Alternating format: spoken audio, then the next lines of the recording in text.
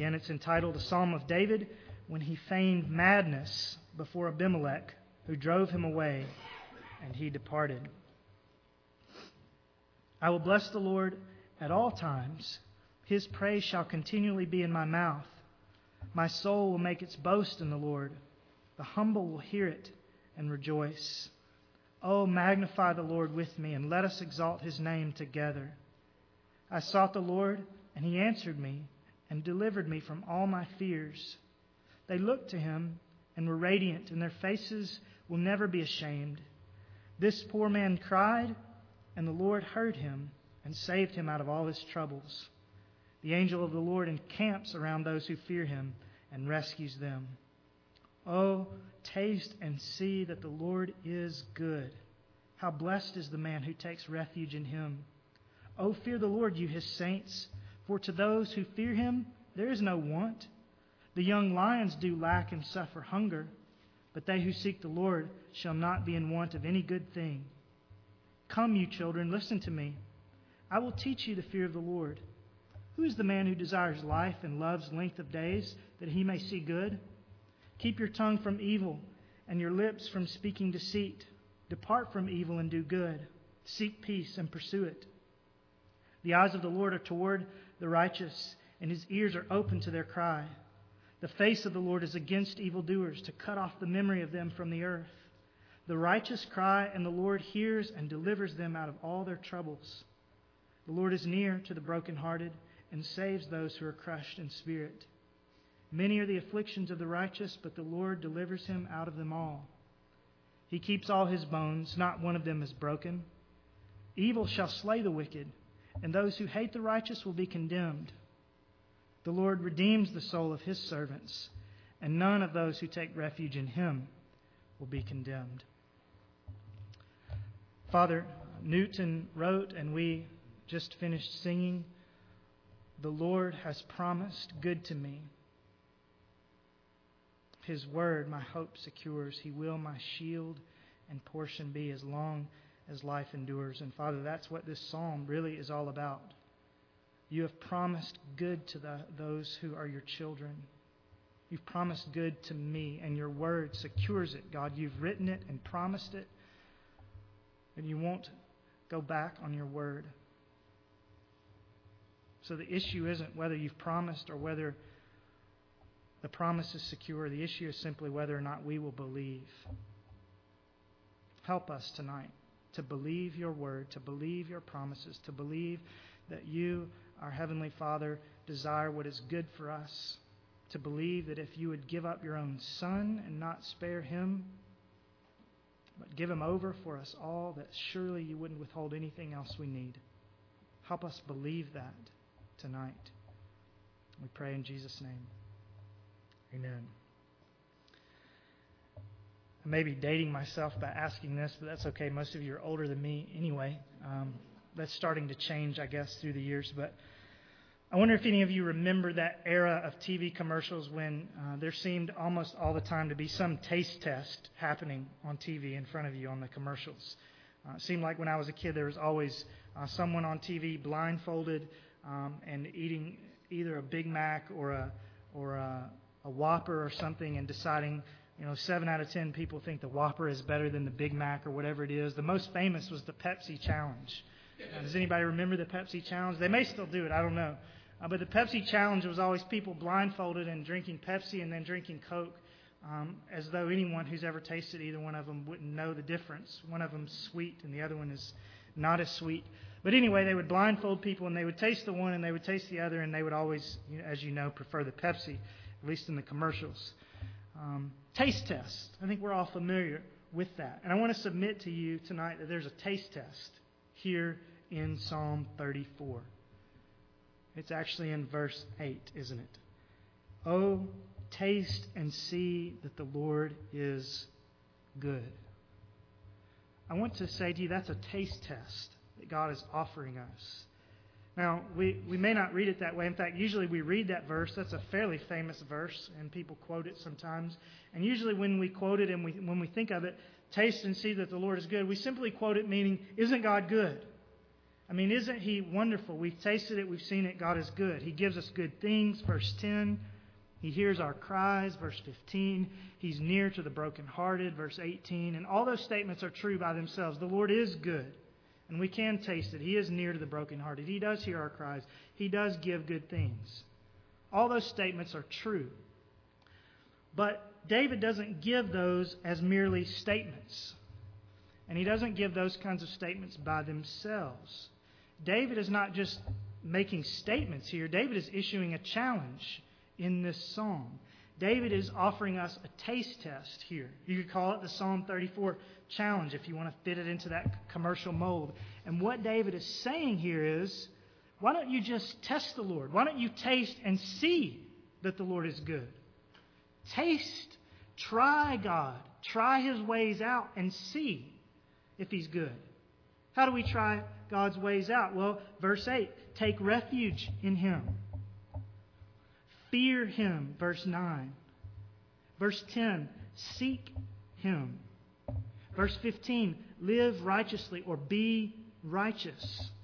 Verse 18, have a crushed spirit. That word crushed probably more literally means contrite. Have a contrite spirit. Have a heart that realizes your sin and your need for God's grace. Try God out. Do these things. Taste God. Try Him out by doing what He says. And then see whether or not He's good. That's what David is saying. He's not just saying everybody realizes God is good. We just need to taste it. He's saying, no, take the test. Do these things. Seek refuge in God. Seek Him. Fear Him. Live righteously. Have a contrite heart. And then once you've tasted, once you've taken the test, see if God passes the test. See if He's really good. See if it works. See if, verse 8, you take refuge in Him, whether or not God will bless you, as He says He will. Verse 9, fear the Lord and see if you find yourself in want. Verse 10, seek the Lord and see if you lack any good thing. Verse 15, be righteous, live righteously, and see if God doesn't hear your cries. Verse 18, be contrite in your spirit, be crushed in your spirit, and see if God doesn't draw near to you. That's what he's saying to us.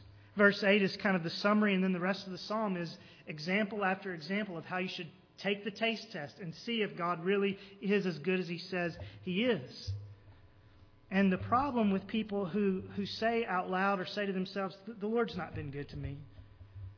The Lord has promised good to me, but He hasn't secured it. He hasn't done it. The problem with people who say that is that they haven't taken the taste test. Right? Just like Pepsi would say, well, the problem with people who don't like Pepsi is they just not tasted it. We just need them to taste it, and then they'll see that it's better than Coke. Now, that may or may not be true. But it's always true with God. And the problem when people say, God's not really good, I don't see how a good God could do that. They haven't taken the taste test. They haven't taken the taste test. They cannot see whether God's ways are better than their ways unless they actually do the things that He challenges them to do in these verses.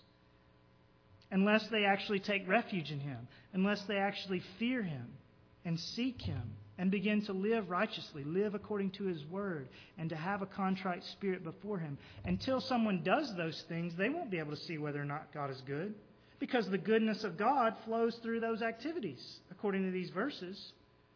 You're not going to experience the goodness of God if you don't do what He asks you to do. You can't challenge God to be good to you, and then He tells you how to be good, and you say, I don't want to do that. Show me your goodness some other way. It doesn't work that way. You've got to take the test. And it's not just the people out there. It's the people in here, right? That's our problem too. When we murmur under our breath, I can't see the goodness of God in this situation. Or even when we don't say it that way, when we just murmur and complain, that's what we're saying, isn't it?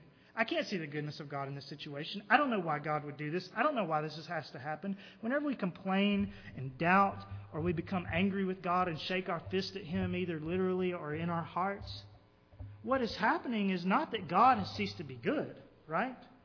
What's happening in those situations is that we've ceased taking refuge in Him, or we've ceased fearing Him, or we have ceased seeking Him, or we've ceased living uprightly, or we've ceased having the contrite spirit that He calls for in these verses. That's the problem.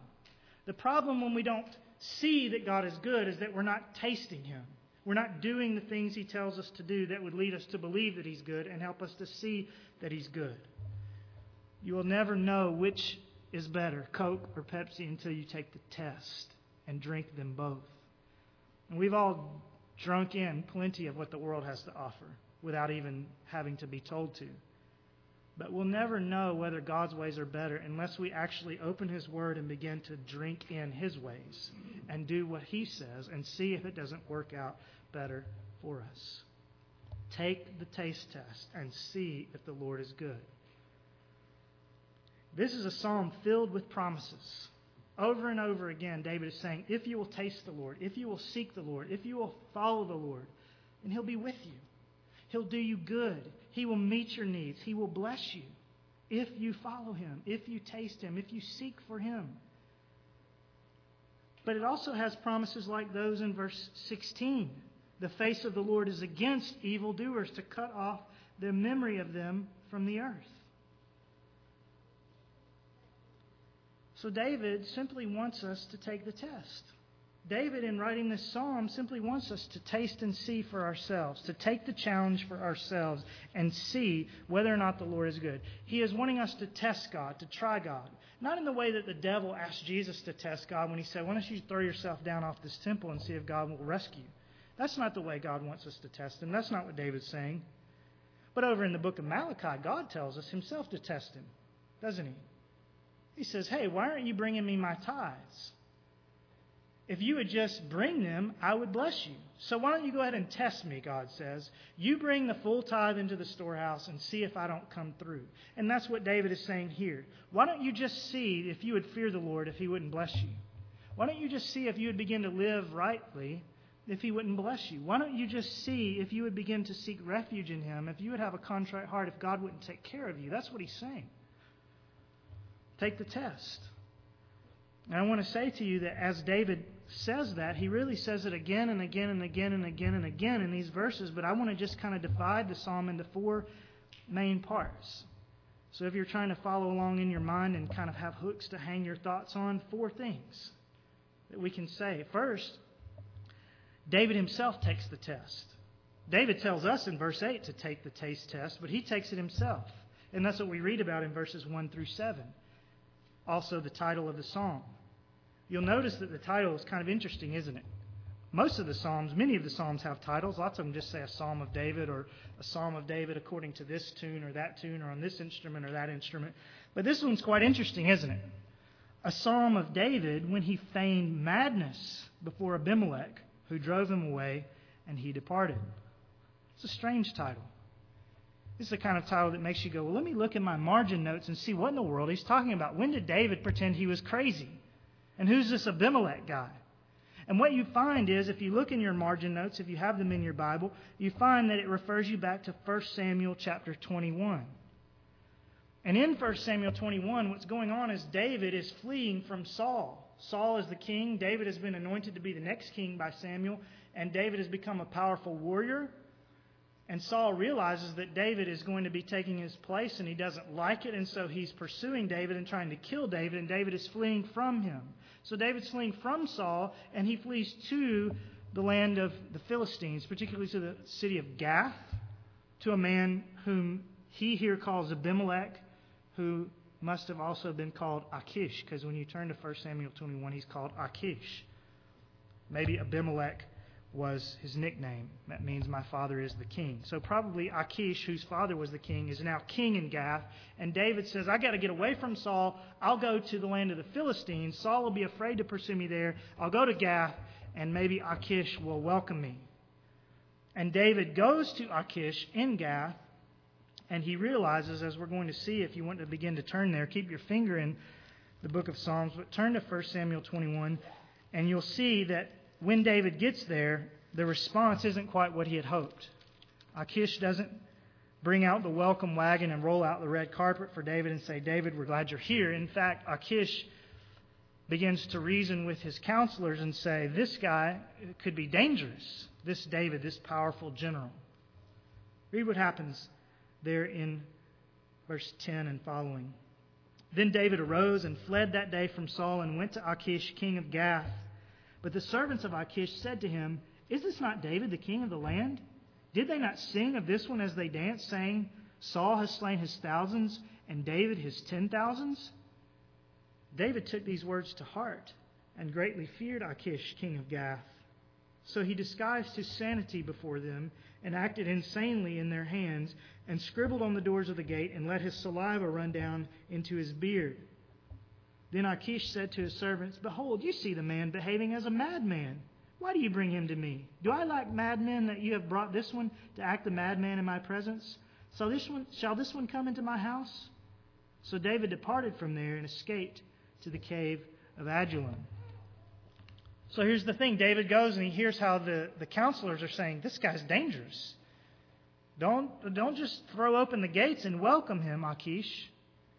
And David hears that, and he feigns madness. He pretends like he's crazy, so that Achish will think David's lost his mind, and therefore David is not dangerous. He's no threat. I don't want to have anything to do with him, so just leave him alone. And that's what happens. And David gets away again and goes to a safer place. Now, that's a wonderful story of deliverance. But there's a part of the story that 1 Samuel doesn't tell us, isn't there? David didn't just escape from Gath because he was crying out like a madman. David, according to Psalm 34, verse 4, escaped from Gath because he was crying out to God. And David didn't just escape from Gath that day because drool was dribbling down his beard, but more so, David escaped from Gath that day because prayer was rising up to heaven. Verse 6, this poor man cried, and the Lord heard him and saved him out of all his troubles. Why doesn't the author of 1 Samuel tell us that? I don't know. But David is telling us it wasn't just because I pretended I was crazy. It was because I cried out to the Lord. And those who fear the Lord are blessed. They're taken care of. Those who cry out to him, he hears their cries. And just as an aside, that's important because David is not simply saying, all I did was pray and then I just sat there and waited to see what was happening. David prayed and he worked. In this case, he worked it looking crazy. But the point is, some of us bend towards this direction. Most of us bend towards, I'm just going to work, and try to make this happen. And it will never happen unless we cry to the Lord. But there may be a few of us who think, well, I'm just going to pray and then I'm just going to sit here on my couch and wait for God to provide the answer. And that's not it either. David did both. But the key is, in David's mind at least, the key was not his feigning madness. The key to his escape was that he cried and the Lord heard him and saved him from all his troubles. When the circumstances made it seem like David had come to the end of God's goodness, David took the test that he's urging us to take. David thought to himself, God promises to hear those who cry, so I'm not just going to sit here silent. God says he's good. It doesn't seem like he's being good right now, but if I would cry out to him, he's promised to hear me. So I'm going to take the test and see what happens. And God proved himself that day, as God always proves himself, to be good.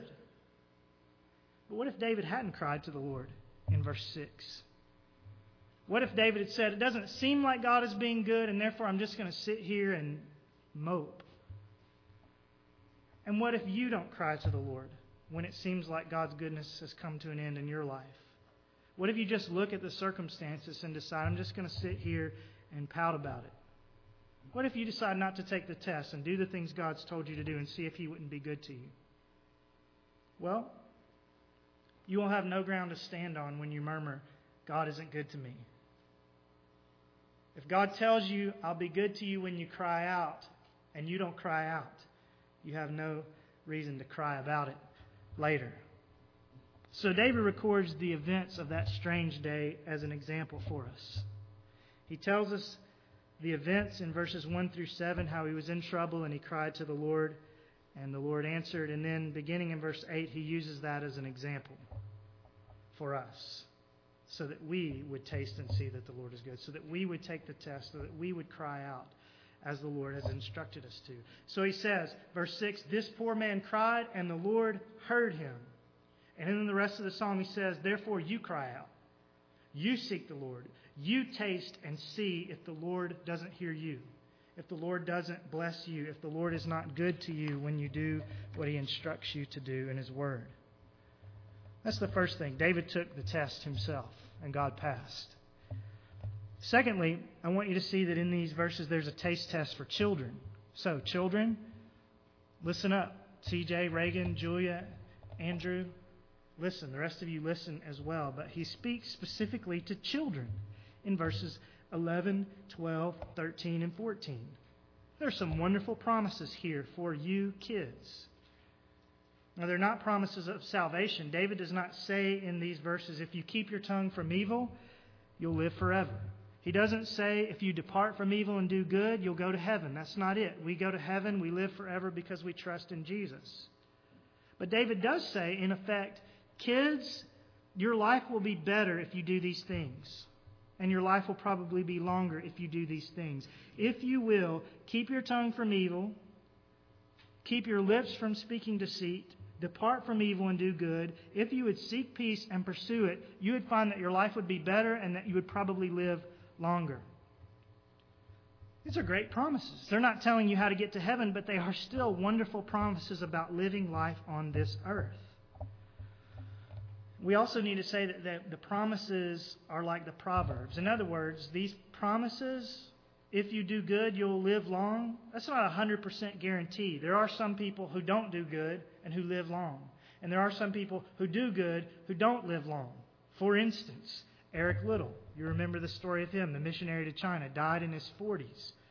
Served the Lord as a sprinter in the Olympics, served the Lord as a missionary in China, and died in his 40s. Jim Elliot died in his early 30s, serving as a missionary to the Auca Indians. Amber died last year in her late 20s, serving the Lord as a missionary in Ethiopia. So he's not saying every single person that ever does good is going to live to be 90. But he is giving a very specific principle. If you, verses 13 and 14, keep your tongue from evil, children, keep your lips from speaking deceit, depart from evil and do good, and seek peace and pursue it, your life will be happier. Your life will be better, and you will probably live longer as well. Now, kids, parents, the rest of you adults, are you willing to take the Psalm 34 challenge from these verses? Sometimes it doesn't seem like God's ways are better, right?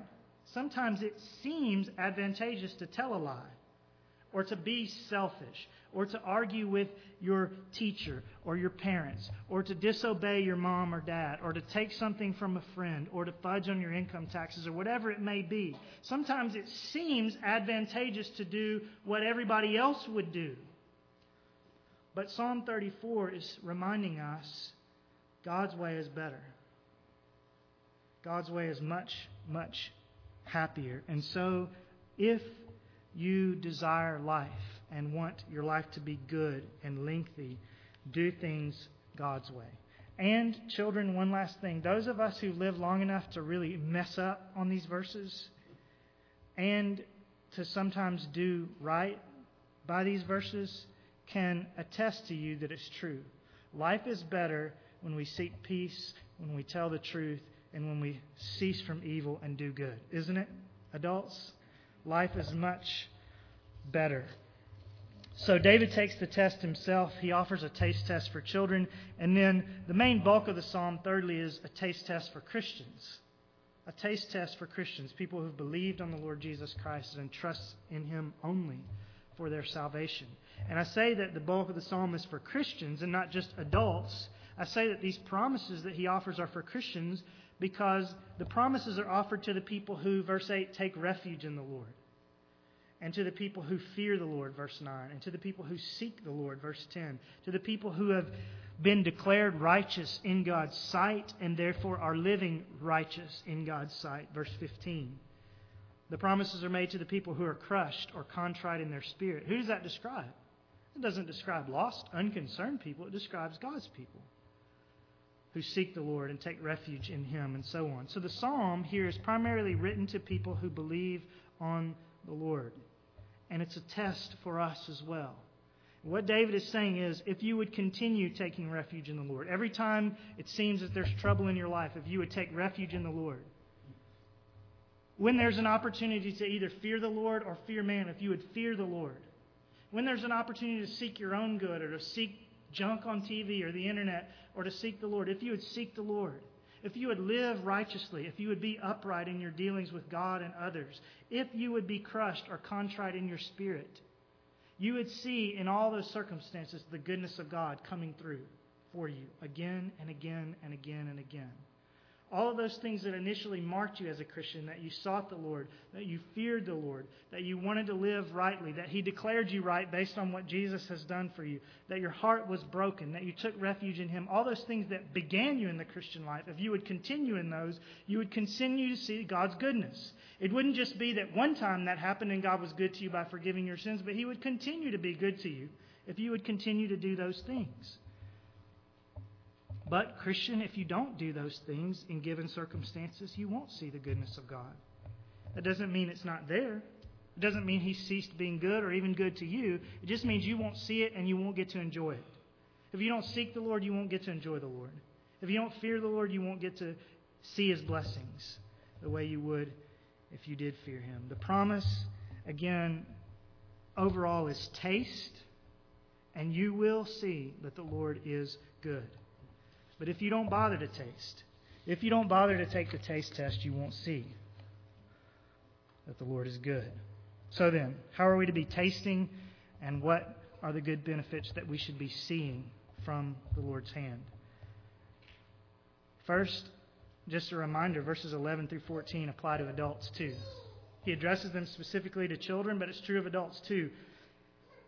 If you desire life, if you desire length of days so that you can see good, then keep your tongue from evil, your lips from speaking deceit. Depart from evil and do good. Seek peace and pursue it. That applies to you as well, adults. Second, what should we be tasting and what would we see from the Lord's hand if we did? Second, David says in verse 9, if you would fear the Lord, you would experience no want. If you would fear the Lord, you would experience no want. That doesn't mean that you'll always get what you want. It means that you'll always get what you need. You won't lack anything that would be good for you if you fear the Lord. Now, are you ever tempted not to fear the Lord? Are you ever tempted to break the rules? To cut some corners? To fudge the numbers a little bit just to kind of make your life work a little bit easier? If I would just shave off a little here, I wouldn't be in want. I thought about this because we're deciding homeschool, Christian school, what kind of school, what are we going to do? And one of the things that makes the decision hard is to homeschool in the state of Ohio, they require a large amount of hours of classroom time. More hours than really seem helpful or necessary. But that's what they require. And as we've been thinking about that, I've thought to myself, I wonder how many Christians are out there, it's mostly Christians who homeschool, how many Christians are out there just fudging the numbers to make their life easier? I don't know. I hope there's none. But I doubt that there's none. We're all tempted to break the rules, to cut the corners, to fudge the numbers, and so on. But we needn't be. We needn't be. Verse 9. Fear the Lord, you His saints, for to those who fear Him there is no want. If you would just do what God's told you to do, be upright in your dealings, God will take care of all those other things that don't seem to be matching up right now. Alistair Begg, pastor in Cleveland, tells a story of a friend of his back in the UK who was going to open up a Ford dealership. And he had all the money on the table and everything ready to go. And he sat down with the guy from Ford who was going to prepare this franchise for him. And one of the things was, here are the hours. Here's the hours that all the Ford dealerships run on. You know, these hours on Monday, these hours on Tuesday, Wednesday, Thursday, Friday, Saturday, and Sunday. And the guy said, well, we have a problem because I go to church on Sunday. I want my employees to go to church on Sunday. We're not going to open. And the guy says, well, these are the hours. And he says, well, that's not the hours that we're going to run. And he says, well, if you don't do these hours, you don't get the Ford franchise. And the guy says, well, I don't have the Ford franchise then because we're going to church on Sunday and we're not going to be open. And then he said, but I'll tell you what, if you give me this franchise and you let me be open 6 days of the week, we'll sell more Fords than anybody else in the country in 6 days than they sell in 7. And the guy, flustered, said, okay. And he did.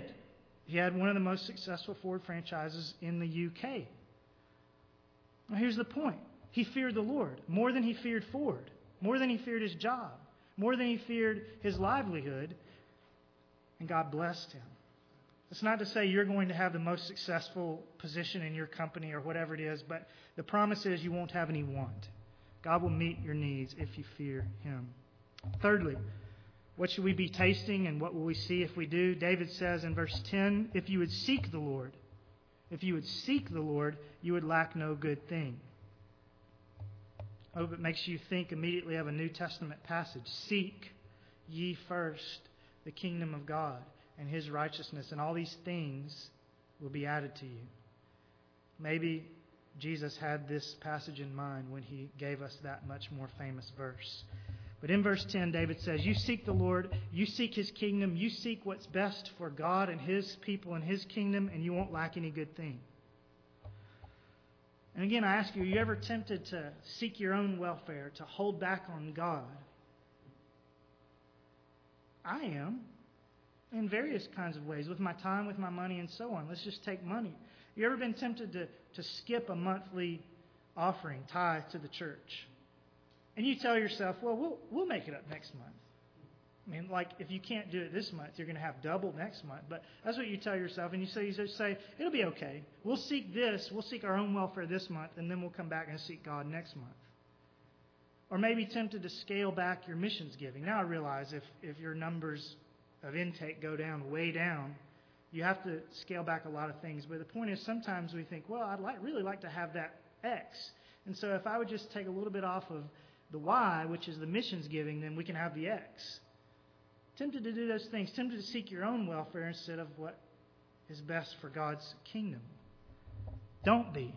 Because, verse 10, the young lions do lack and suffer hunger. The kings of the jungle, the ones who are at the top of the food chain, even they suffer hunger. But they who seek the Lord shall not be in want of any good thing.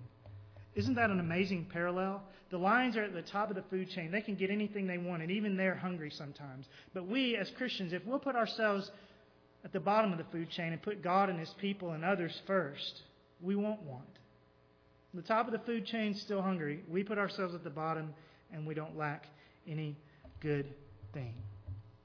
Now, some of you have done this in relation, again, to your money. Some of you somewhere along the line have had someone look you in the eye and say, you just tithe for 1 month and see if God doesn't give you enough at the end of the month. See if that 90% doesn't go just as far or farther than the 100% or the 95% that you were living off of before. Some of you have had someone look you in the eye and you said, okay, I'll do it. And if you did it, I'm certain that God passed the test.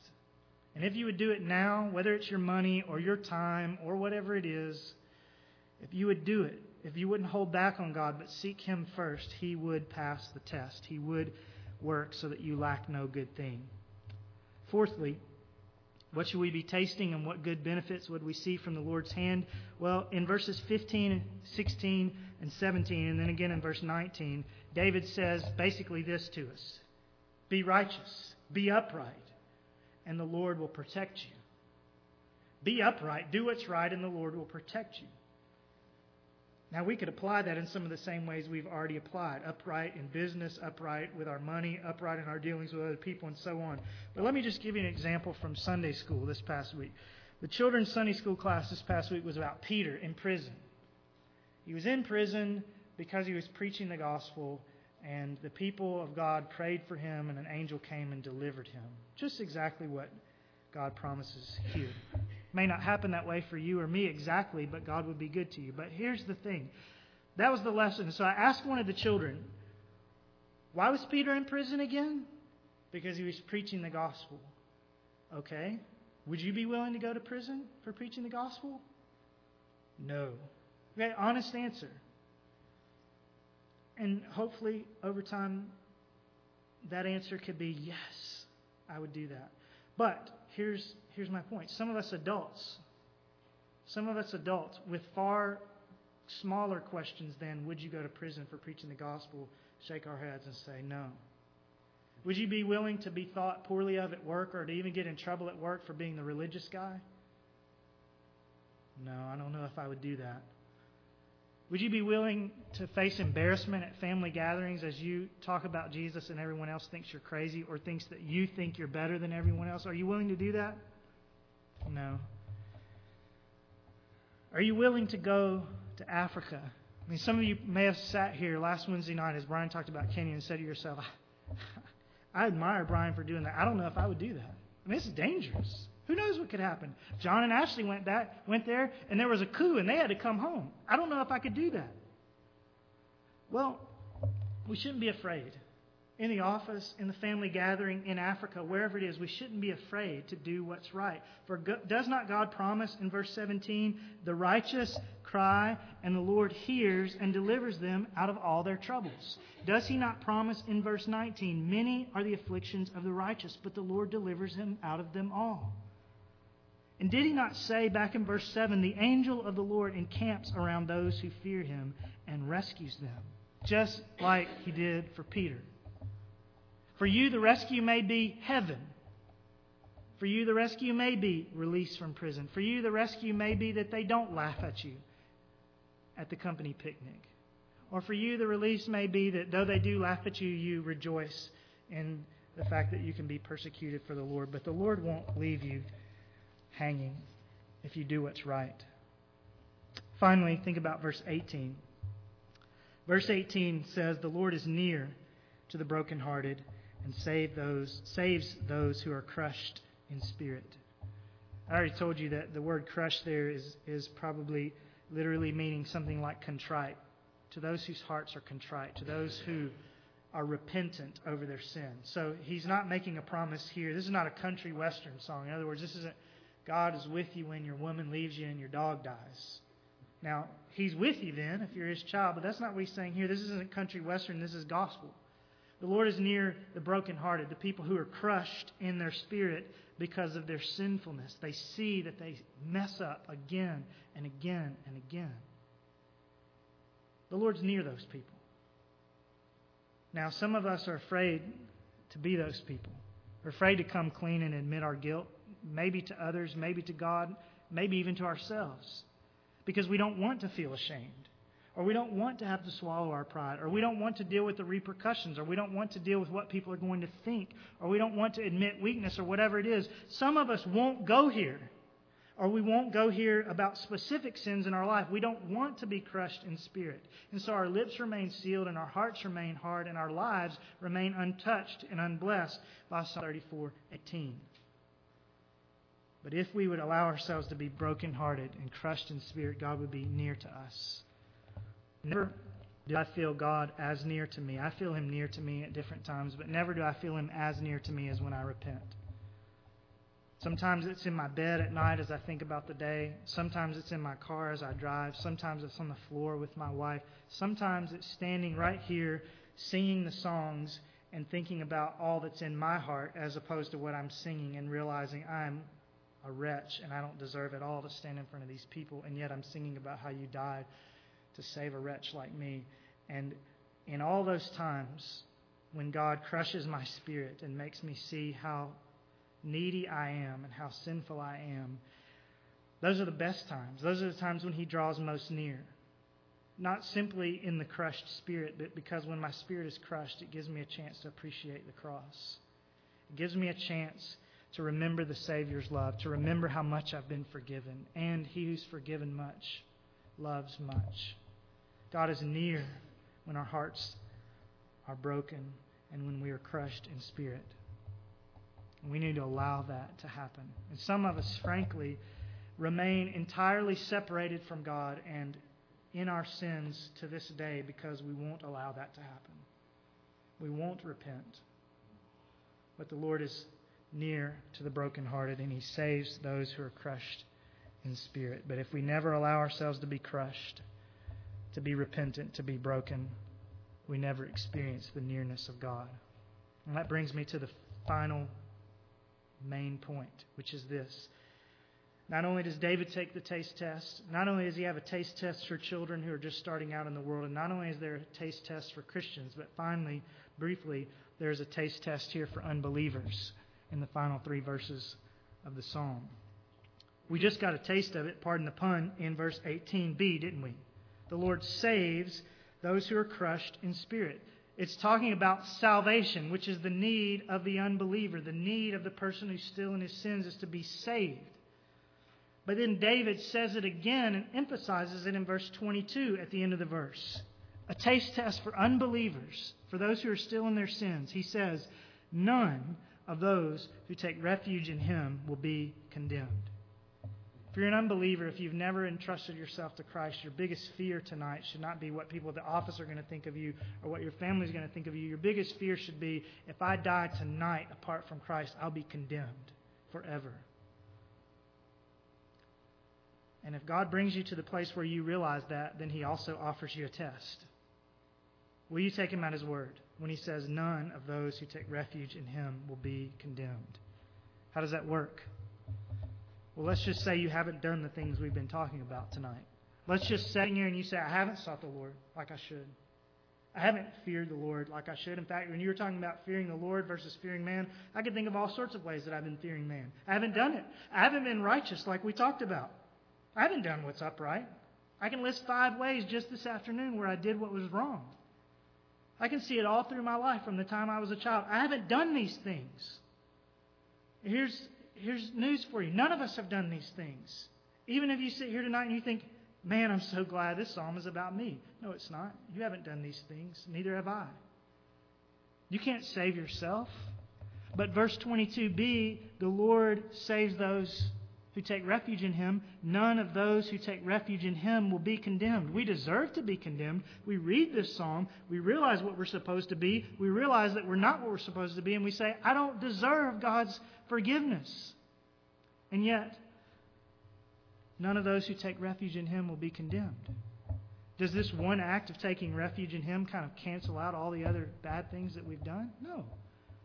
So how can it be that we've done all these things and yet none who take refuge in Him will be condemned? Well, the answer is obvious, isn't it? In the New Testament, all throughout.